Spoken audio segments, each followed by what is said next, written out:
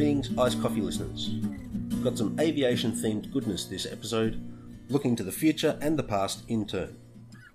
First up, an interview with Sean McBride, who's planning to take electric flight to Antarctica in coming years, and then an outline of a project I may or may not have on the go. Here's Sean. What first drew your attention to Antarctica? You know, I think when I was a teenager, I read a book, one of these, I suppose it was probably a conspiracy type book about, the Nazis in Antarctica. And I remember reading about the planes flying over Antarctica and finding lakes that were red and green and blue and ice-free areas, and as a teenager, that was quite exciting to me. I thought, oh, why is it all like that when it's supposed to be covered in ice? And, over the years, as I read more and I learnt more, I realized that a lot of the conspiracies are rubbish.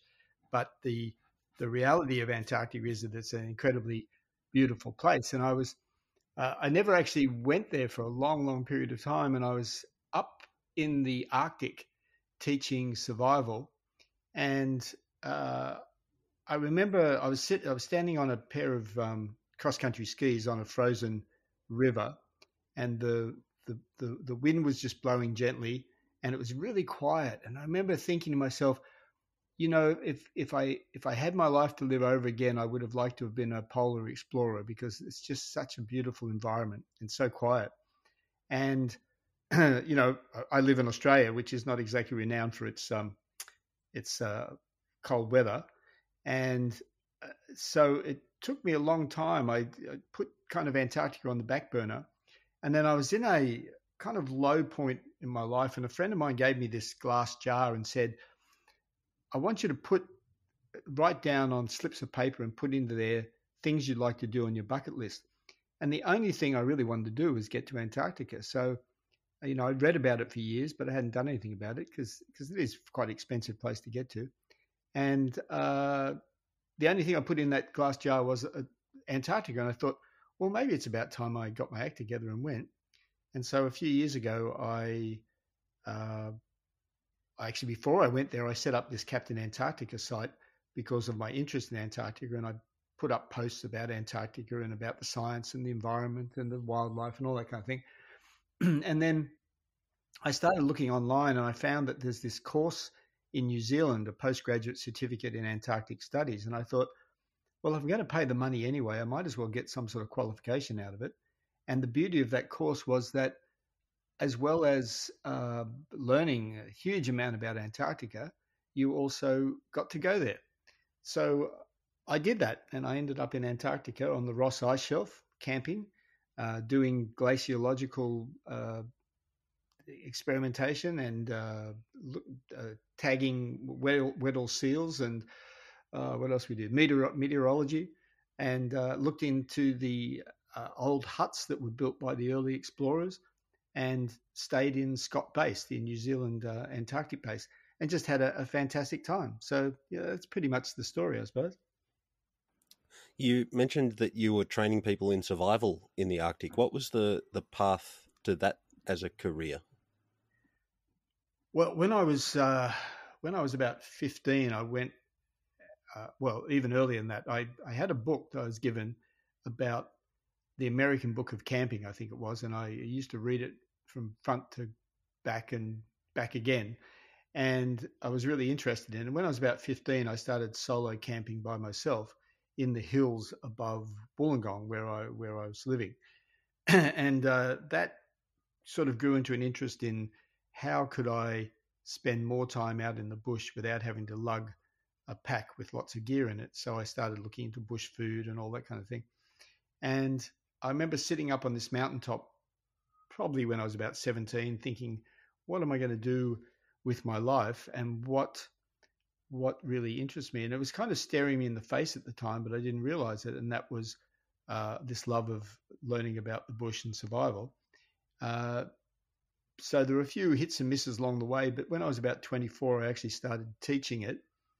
And I loved it. I had my own survival school, and I taught all over the world, and I taught for about 3 decades, I suppose, until the novelty wore off. But the reason I was in the Arctic was that because the Swedish government had flown me up there to teach survival instructors from 14 military survival instructors from 14 different countries. Partly because my background was special forces, but mainly because I was a survival instructor from Australia. So it had some novelty value, I suppose. Not that a lot of things from Australia were applicable to the Arctic, but I managed to get by. And what are you up to with Captain Antarctica as we speak? The whole idea behind Captain Antarctica is to turn people onto Antarctica, to help them to understand how Antarctica impacts the rest of the world, and hopefully to encourage people to go there, to fall in love with it so that they'll want to protect it. And already, the Western Antarctica is melting. A lot of the glaciers are starting to go. But luckily, on the other hand, Eastern Antarctica is still okay to some degree, and there's increased snowfall there. But it's just a fascinating place, so I want people to know about it. And along the lines with that, what I'm doing at the moment is I'm planning down the track, because the technology is not there yet, I'm planning down the track of flying an electric aircraft from Scott Base, or the coast of Antarctica, to the South Pole, which is about 1,400, 1,600 kilometers. Now that's outside the range of a battery. Hydrogen might do it, but I'm still waiting for the technology to catch up. And so to that end, I went out and got my pilot's license, and I bought a plane, as you do. And I've just been getting the hang of it. It's quite a fast little plane. It has a range at the moment of about 1,000 kilometers, and a ceiling of 16,000 feet, and travels at 220 kilometers an hour. So if I could get the same sort of specs from hydrogen or batteries, it would probably take me about 8 hours, I suppose. Let's say 8 to 10 hours to do that trip. And the main reason for doing that is, one, to demonstrate the power or the value of renewables, and secondly, to bring attention to Antarctica. Because if Antarctica goes, it's really going to screw the rest of us. And you've mentioned some of the challenges that journey poses you. What do you see as the logical sequence or the timeline for solving them in turn? Well, that's a good question. I stay in touch with a lot of, well, I didn't say a lot, but a number of people around the world who are working on battery technology and hydrogen. And I was talking to the head of Zero Avia a little while back, who thought it was a pretty interesting idea, and he'd given me some hints about things to do. I'd also spoken to Shell and BP. Well, no, just Shell at this stage, because Shell has a long history of a connection with Antarctica, in that they were providing the fuel, paraffin, for Shackleton and Mawson and others to go to Antarctica. And I thought, well, it'd be a good idea, now that Shell has seen the light and is moving towards renewables and away from fossil fuels, that they might be interested in it. And they were interested in the project because it fitted in with their guidelines for the way they're going now. It just hasn't quite gotten the traction yet, as I don't think I'm quite speaking to the right people. So that's an ongoing thing. And the reason I was talking to them was because in the meantime, until the technology is okay for the batteries or the hydrogen, I have to use, fossil fuels, and Shell would be able to provide them. And they're also working on sustainable sustainable fuels now.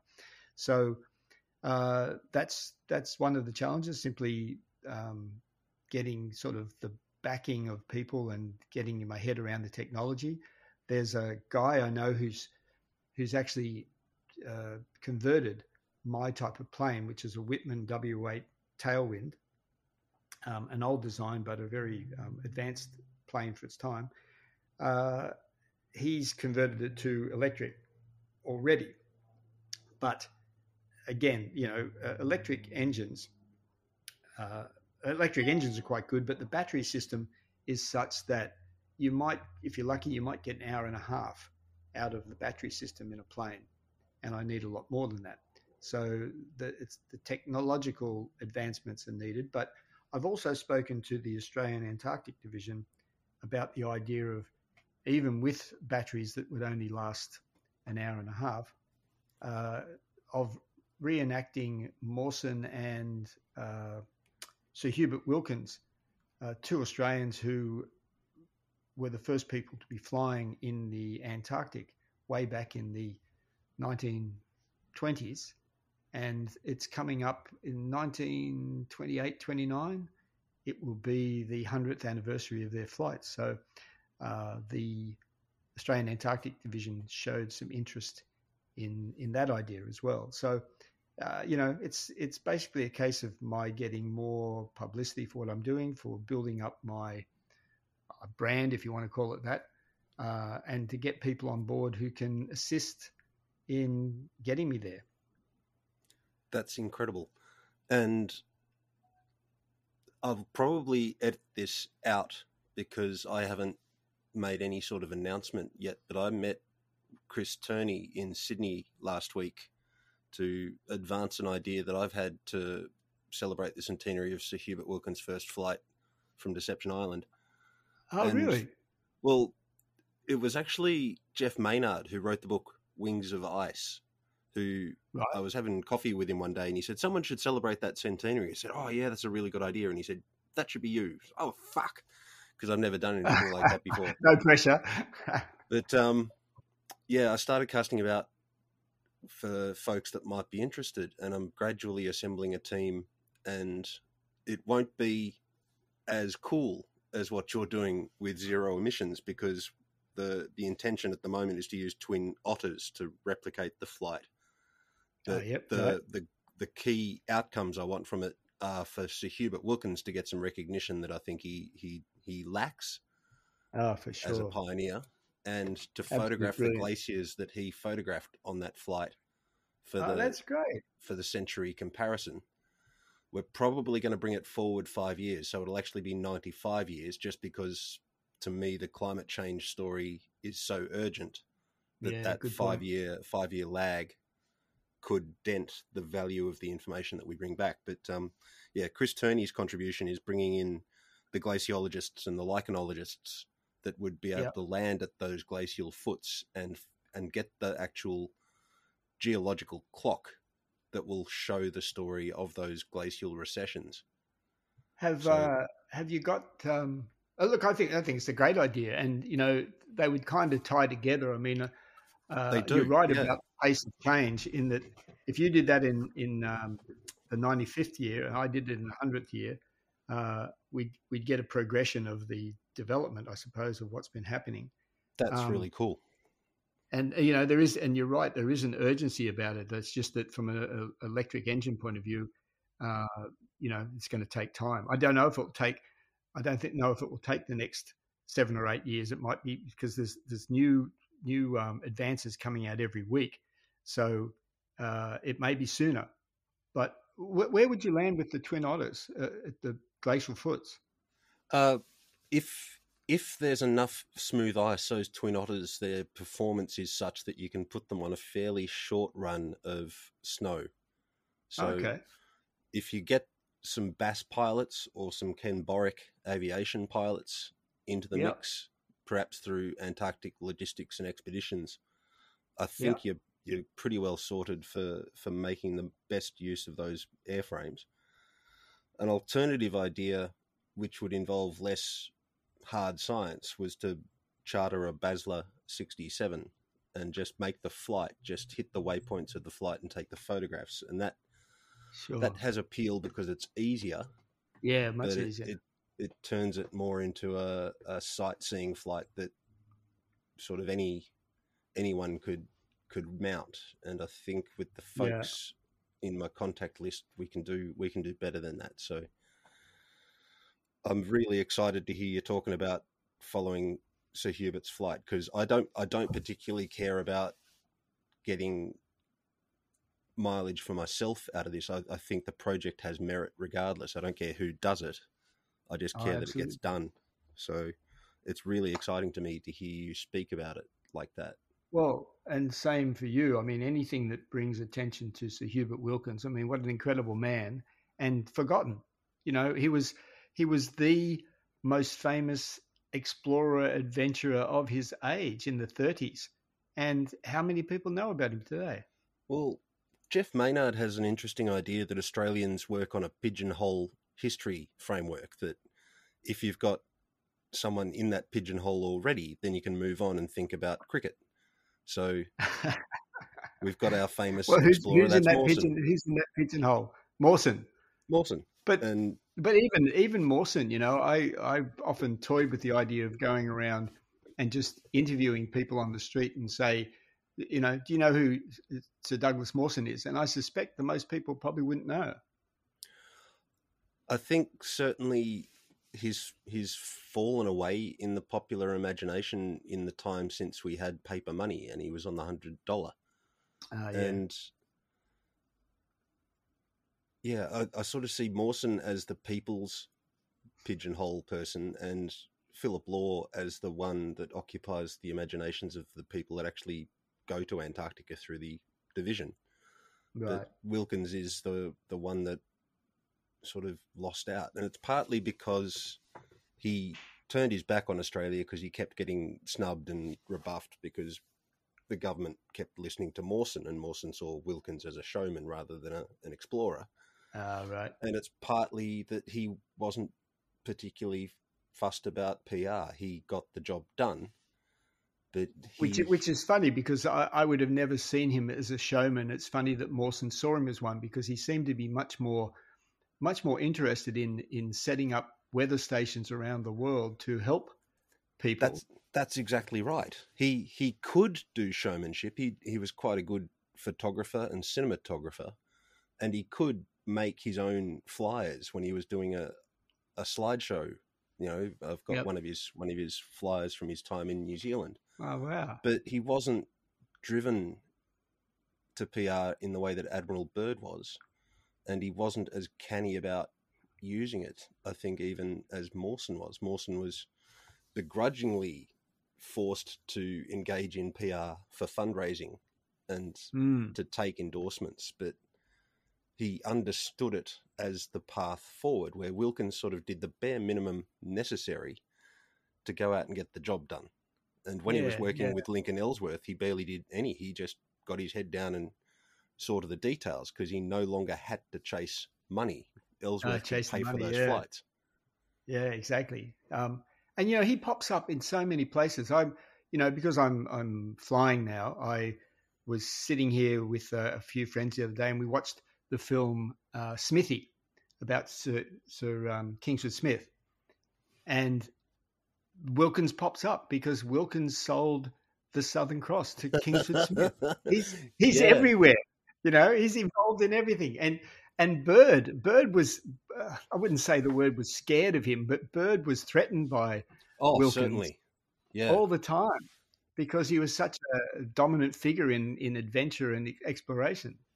I think Byrd was scared of him. I think he saw Wilkins' competence in contrast to his own reliance on others to get stuff done as a threat. I think he saw the lean expeditions that Wilkins put together contrasted with his own lumbering, all singing, all dancing expeditions. Yes, backed by the government and a cast of thousands. Yeah, Wilkins could be mobile to the point that he shifted operations from the Ross Sea to Deception Island without much fuss, and he looked set to succeed and take Byrd's glory. And I think that really put the wind up Byrd, and perhaps forced his hand in some time-based decisions that he might otherwise have shown a bit more caution.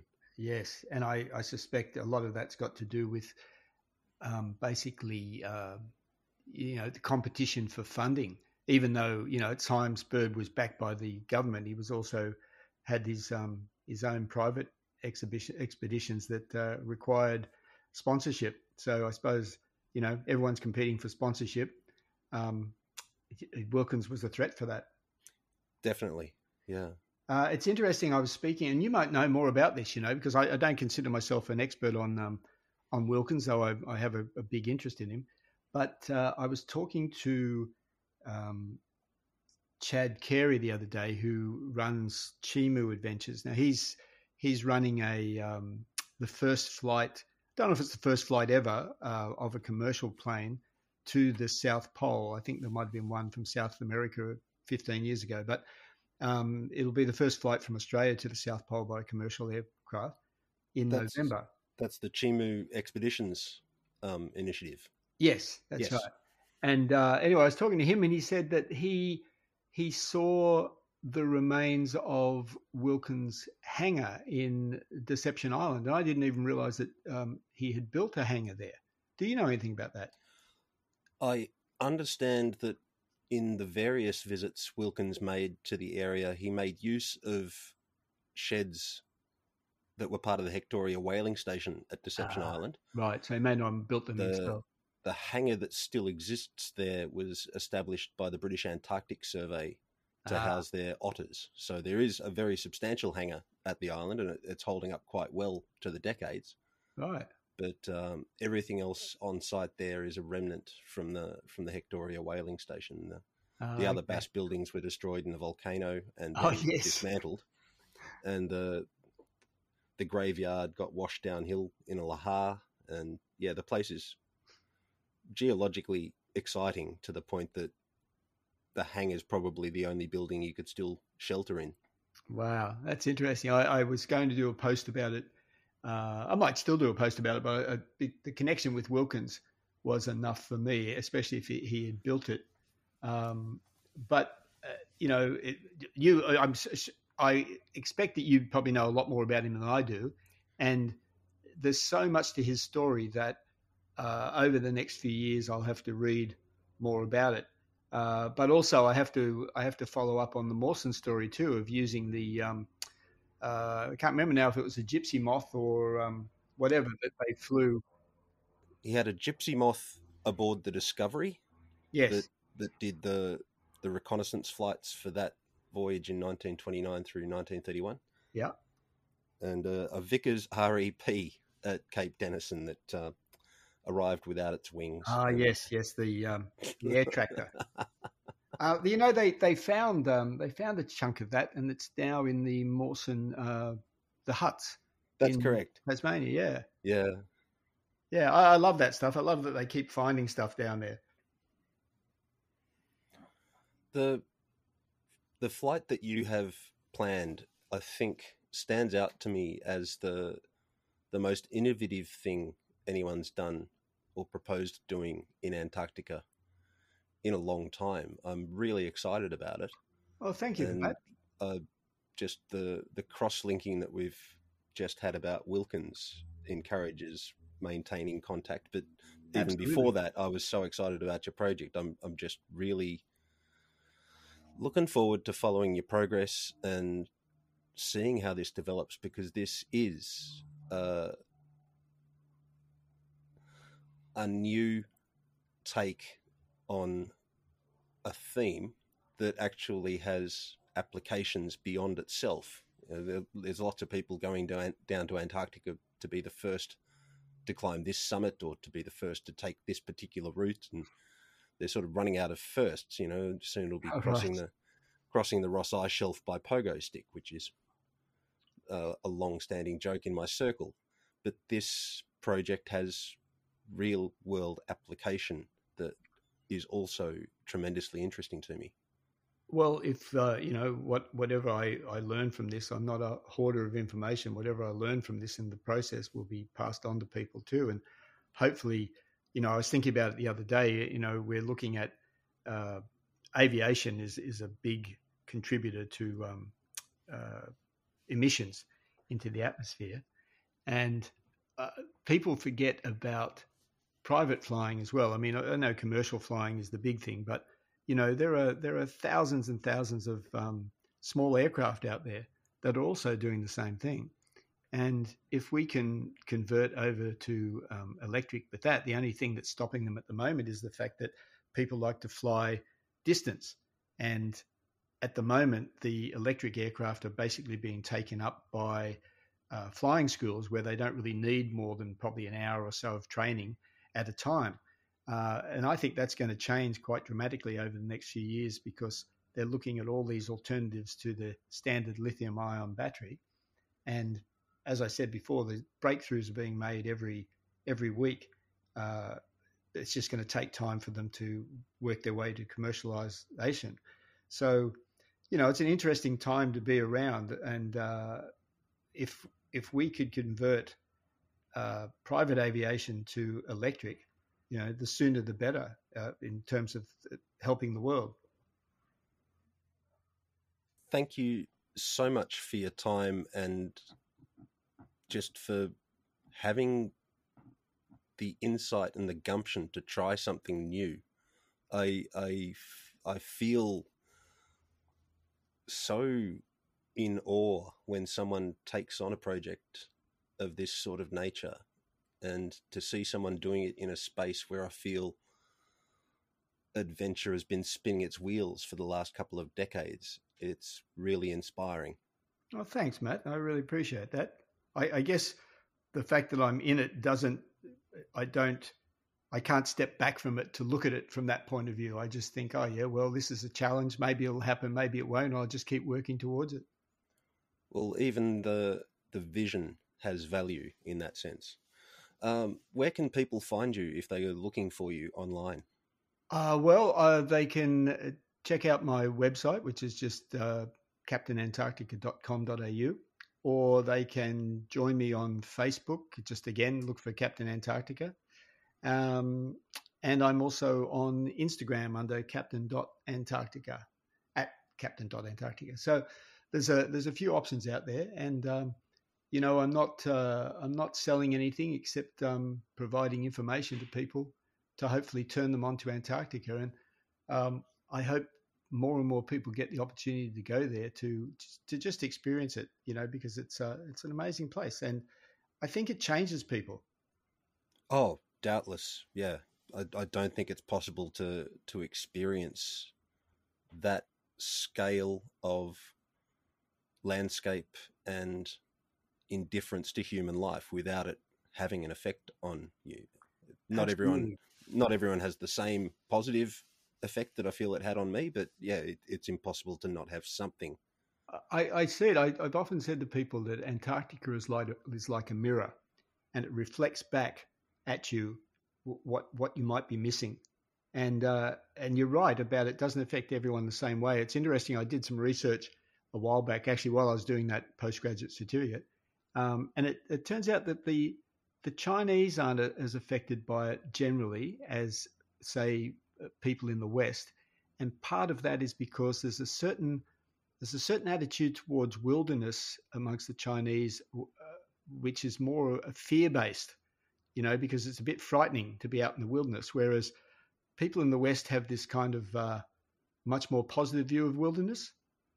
And I thought that was quite interesting. Wow, there's probably an entire department's worth of PhDs, Yes. tracking the literature regarding wilderness in the last couple of centuries and seeing how that plays out in the literature arising from the different national programs. Absolutely. And actually, down at the University of Canterbury, they're doing that kind of research. They're trying to understand people's relationship to Antarctica and whether people do actually become Antarctic ambassadors once they've experienced the Antarctic. And I don't think the evidence is clear yet, but they're still working on it. Hey, you're obviously really, really quite knowledgeable on Antarctica. Where did your interest come from? Oh, it started very early. I think being aware of Australia's Antarctic heritage as a child from just watching documentaries and then Mawson's face on the $100 note. Not that I saw many of those in my childhood. Right. A book, the Reader's Digest book of Antarctica, Oh, really? that borrowed from the library and got many a fine for keeping out too long. Just kept getting reinforced by little snippets here and there. You know, you'd meet a teacher that had travelled as part of the AAD, or some military punter that had worked on the boats. Yep. Weet-Bix cards from the Dick Smith Explorer. And it just kept building this picture, and that helped inform career choices into marine science, because I thought there might be more than the average career opportunities to get to Antarctica. And there was the interest in marine science generally, but just the particular branches that I started following up, it's you can see the pattern that I was sort of angling to position myself to find my way south. Nice one. And that came about in 2000, and the opportunity to go south came about in 2004 with a dive program through the University of Otago.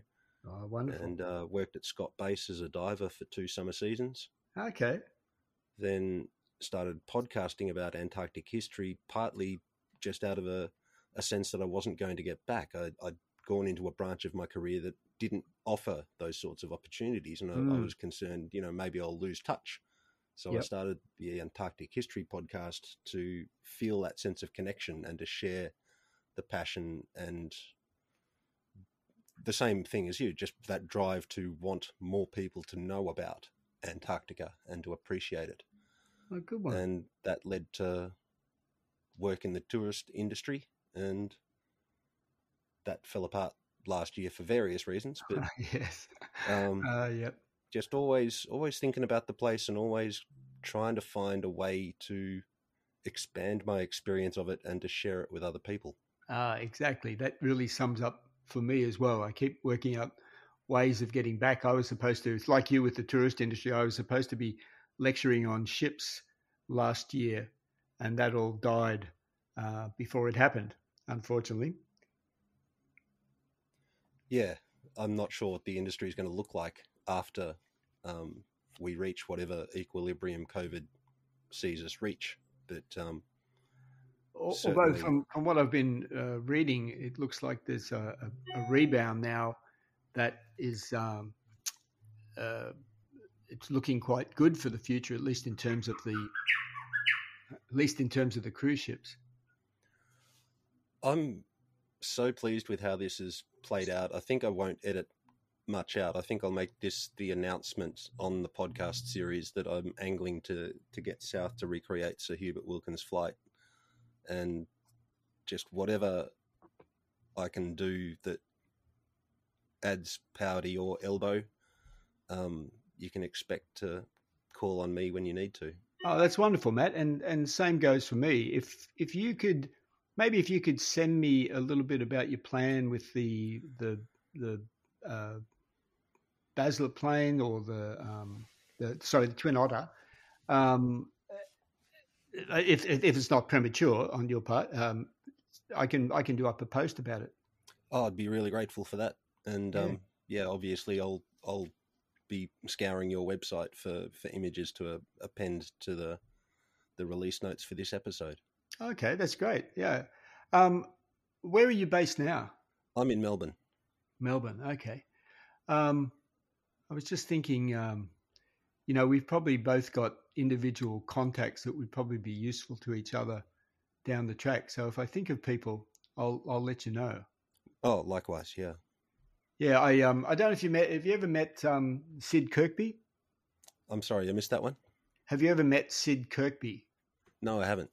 Sid is a pretty amazing guy. He supposedly he says he doesn't know if it's true or not, but I've heard it described. I think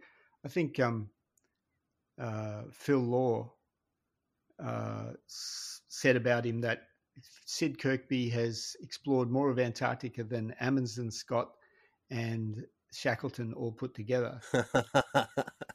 And it might be true. He was a surveyor back in the 50s and used to go on these massive dog sledding expeditions across Antarctica. He's still around. He's 88, I think it is.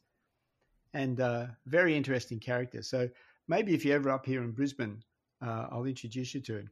Oh, I'd be grateful for that. Thanks. My pleasure. My pleasure. And have you read Wings of Ice by Jeff Maynard? I didn't know about it. I read another. That's a Wilkins a biography. It covers a lot of the polar aviators, but it certainly focuses attention on Wilkins that is much deserved, and contrasts him a lot with Admiral Byrd.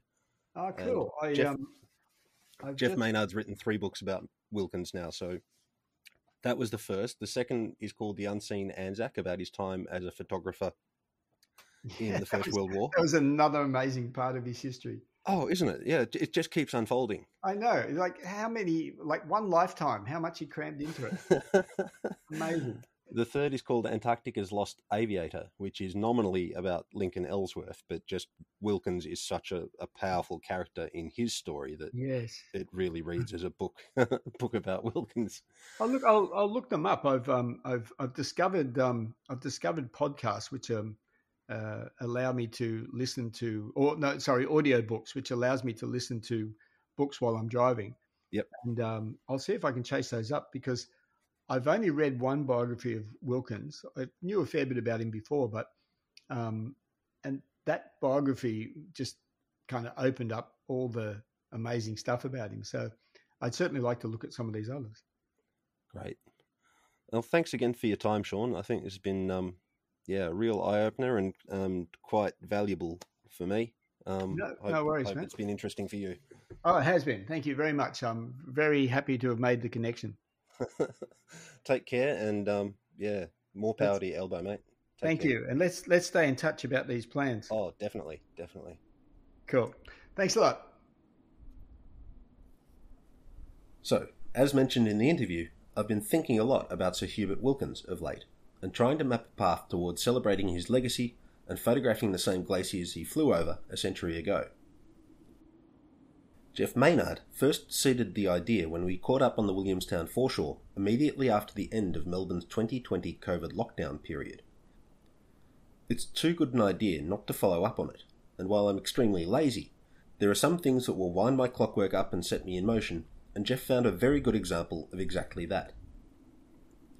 So I kicked the idea around for 6 months or so, eventually contacting Professor Chris Turney, an earth scientist at the University of New South Wales, and a veteran of several Antarctic projects that required a lot of fundraising and logistical inventiveness.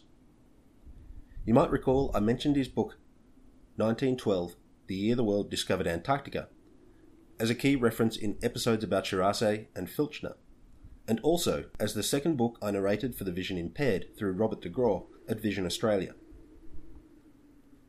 Professor Turney liked the idea and suggested we reconvene in the new year to discuss it further. This led to my heading to Sydney last month.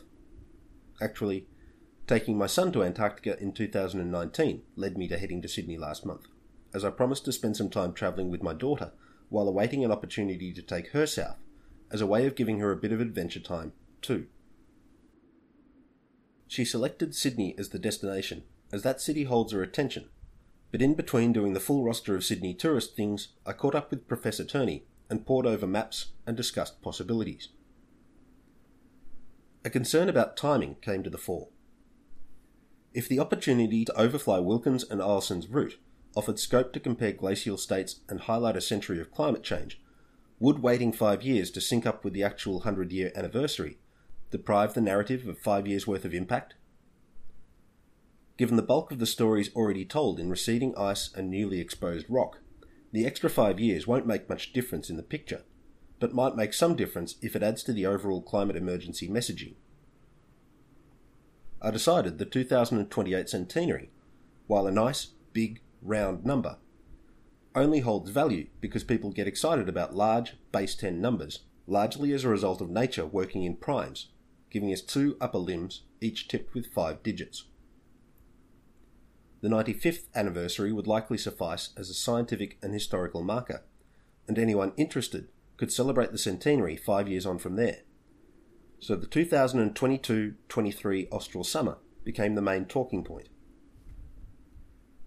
In addition to photographing the glaciers and comparing the present images with those Wilkins took from the Lockheed Vega, Chris suggested putting geologists and lichenologists on the ground to collect samples sufficient to put a geological clock on any rock formations shown as exposed during the intervening century. I didn't know anything about cosmogenic nuclide production during that afternoon confab, but the idea seemed sound, and I began bugging contacts at Geoscience Australia for more information.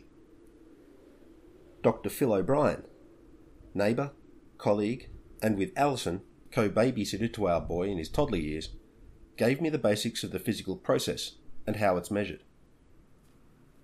Phil's always been a great science communicator and reliably helped me understand what the 700-odd people at Geoscience Australia got up to within our shared commuting arrangements during my 3 years in Canberra.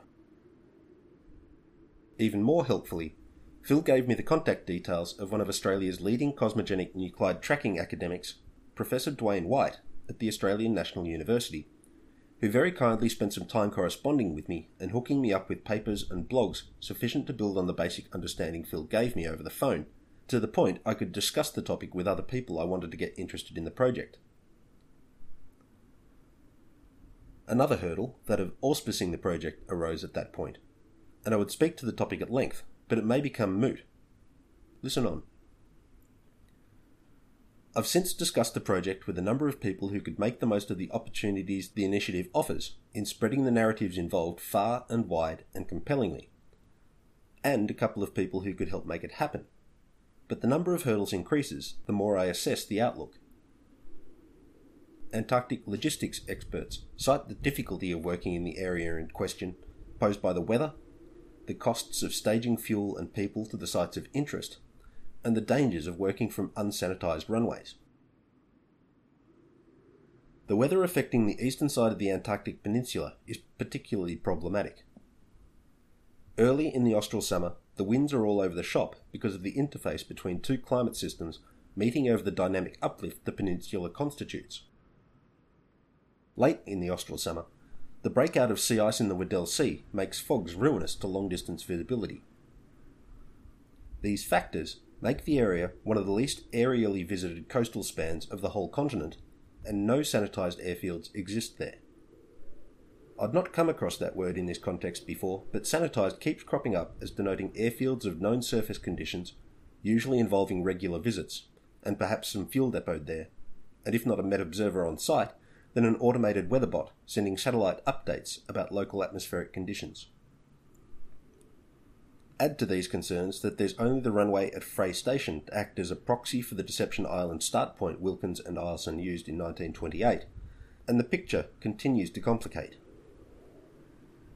Getting to Frey Station isn't easy, but it's not an insurmountable challenge. Convincing the locals to put up with a team staying there for as long as it takes for the weather to offer a good shot at making the necessary flights safely makes that challenge a few factors harder, both in terms of negotiations with Chilean station management and the cost of putting people on site for a potentially extended period away from their day-to-day lives. And with no guarantee the necessary conditions will arise in the time people and airframes can stay on site. While the circumstances haven't changed, the machinery has, and that Sir Hubert and Ben Eielson overcame the hurdles with a late 1920s wooden monocoque aircraft with no radios or navigation instruments beyond a magnetic compass and Sir Hubert on the sextant, only scales up the already high regard I held those men in. If their 1928 flight track coincided with those of present-day operations, it might be a simple matter of adding a team and their kit to an existing flight schedule and sucking up the large bill. But expanding such operations into a largely unvisited area is an order of magnitude more complicated and expensive. No one's yet said it's impossible, but it's clearly going to be very, very expensive to get anyone to commit people, machinery, and consumables to the initiative. So now, I face the question of whether to push ahead and try to get something done, or to pull the pin before the real heavy lifting of organising such a project sets in. I want to celebrate Sir Hubert's aviation milestone, but given he wanted to open up the Antarctic as a means to better understand climate, should I really commit a load of burnt fossil fuel to highlighting that legacy? The farm he grew up on, destroyed by drought in his childhood, now lies outside the land considered arable. In 1865, South Australia's Surveyor-General, George Goyder, made a map delineating the areas of the state prone to drought and those receiving regular rain, based on his long horseback traverse of the region, studying vegetation distributions. Goyder's line served as a reliable measure of what types of farming could sustain where, and those who bet against its insights, largely based on a brief flourishing of plant life north of the line, usually lost out when the southern oscillation saw rainfall patterns revert to the mean.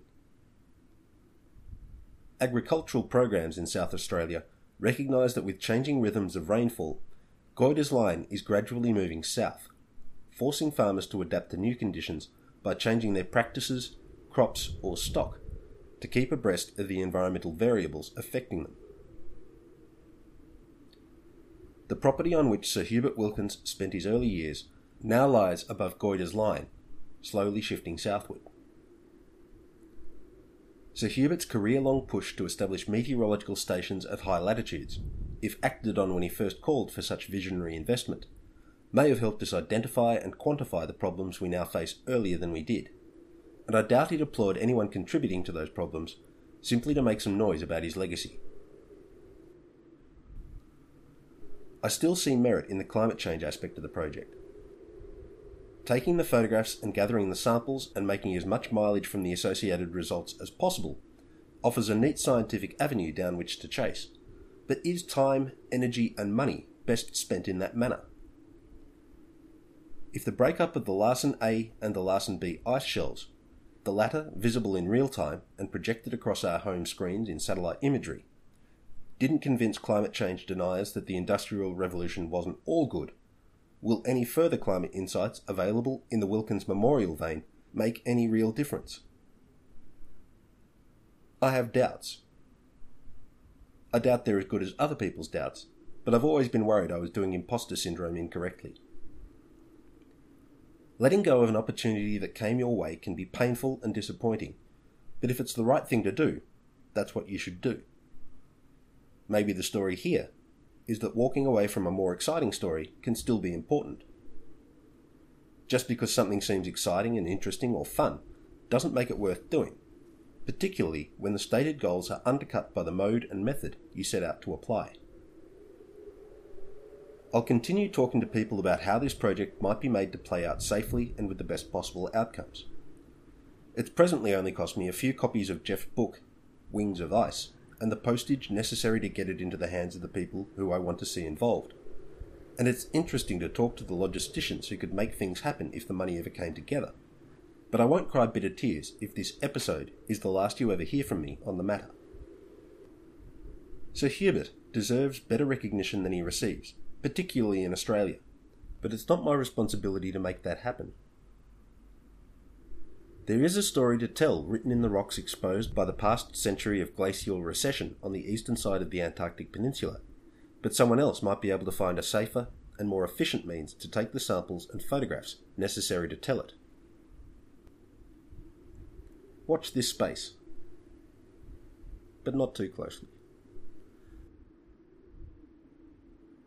Shouting out this episode to Lucille Cutting, who graciously spent an afternoon with my family at T-Mag in Hobart.